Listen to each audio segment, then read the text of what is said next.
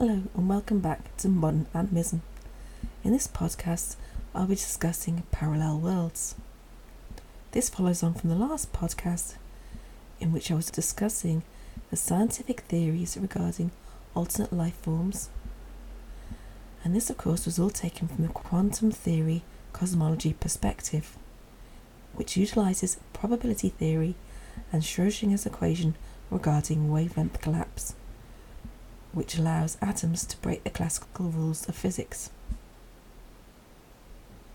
This is taken from the point that Schrödinger took the uncertainty principle in 1925, almost a century ago, and coined the concept of waveform. In waveform, things don't exist in a state, or place or time. They exist as a wave function.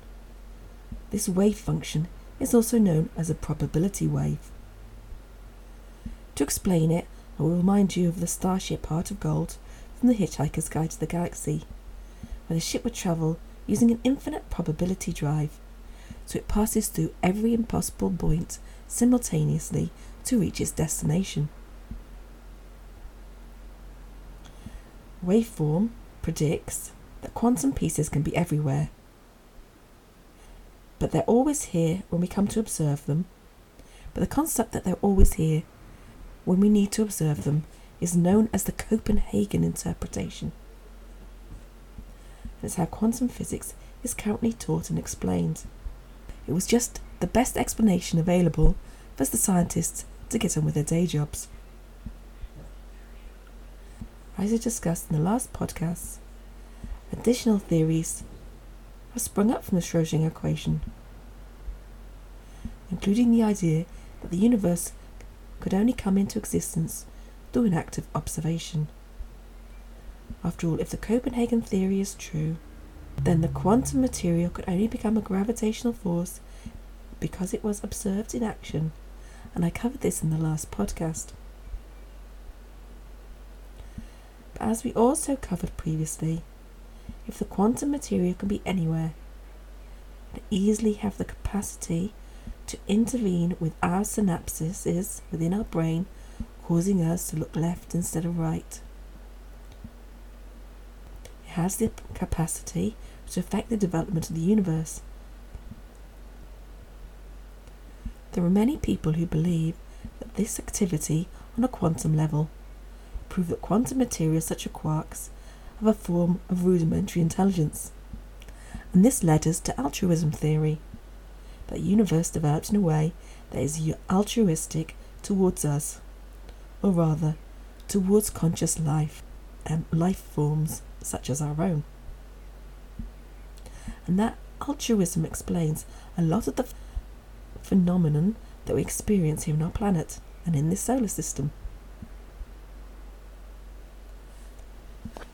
If we think about the concept of probability drives and the idea that our brain is dependent upon quantum material to function, it's only a short shift towards alternate realities. In fact, there isn't a single spin-off from Schrödinger's theory that doesn't involve alternate reality. Starting with probability theory, there are probably more than 30 different theories about parallel worlds. The problem is we don't know how these different worlds function presently, but we are assuming at this point they'll all converge into just becoming one theory of parallel worlds, as the discrepancies are levelled out. But today, let's discuss just one of the possibilities of parallel worlds. The idea that each action that we take has an alternative action in another universe.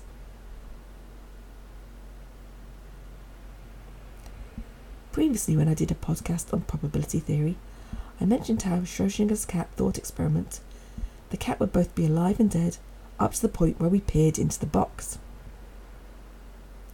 This poses a dilemma for us, in that the universe, in some respects, works more effectively when it keeps things secret from us, that the universe, although altruistic, is very secretive in nature.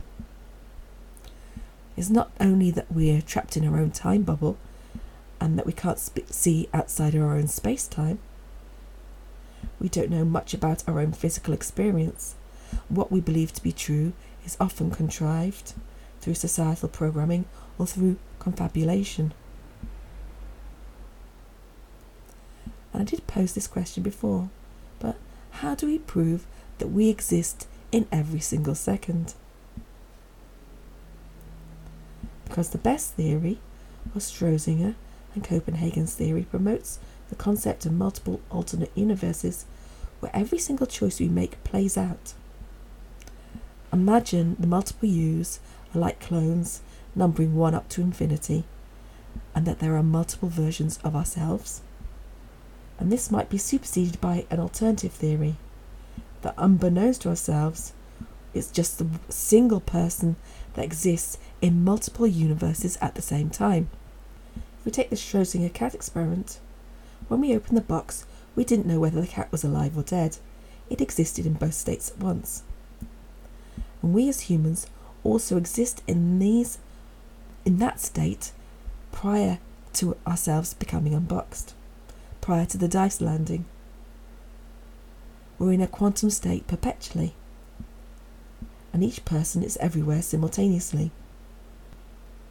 And it's possible that we are multidimensional beings existing in multiple spheres and realities simultaneously.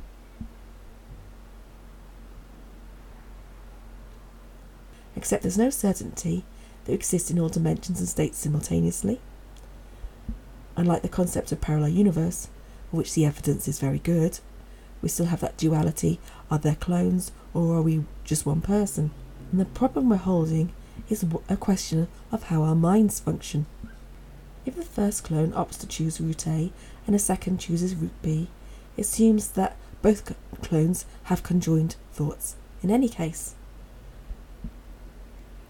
This proves that it's the subatomic particles that influence our synaptic processes. They're existing in many states and are flipping in alternate directions.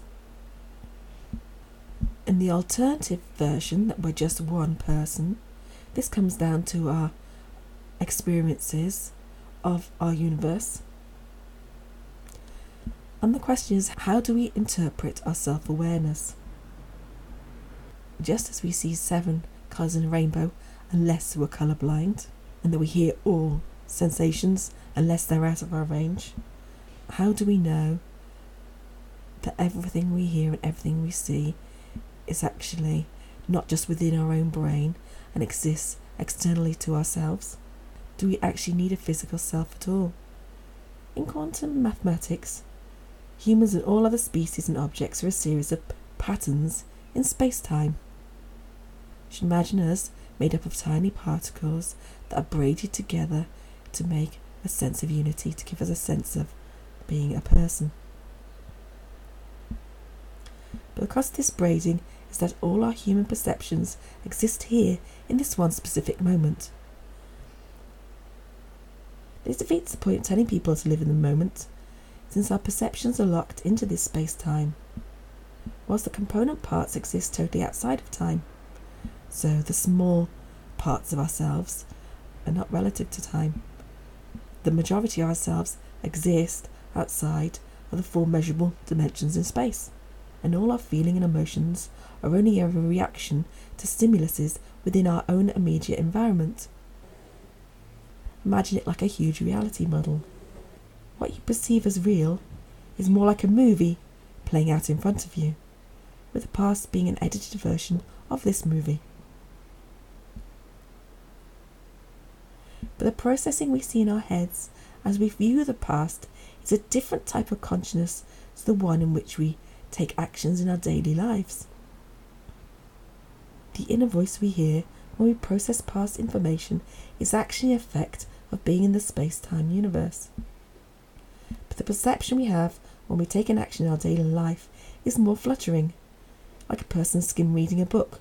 We know its context and fill in the story just by picking up key facts. We're not aware that we're living in multiple universes because of filters in our awareness. It's the equivalent of reading only the first and third words, whilst in other universes we might read the second and fourth words in the paragraph. And each universe, the whole context makes sense.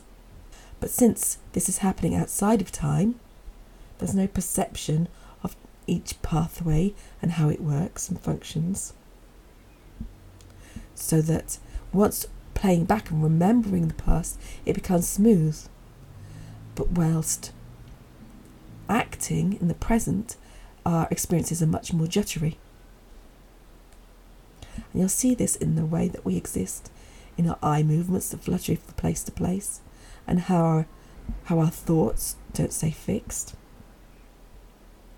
And this whole idea of us living in multiple places, this theory is known as the paradox of the mathematical universe hypothesis. The main problem with ourselves as humans, our sensations are constantly telling us that this universe is where we are located, because this is where all our sensory information is located and where our memories are stored.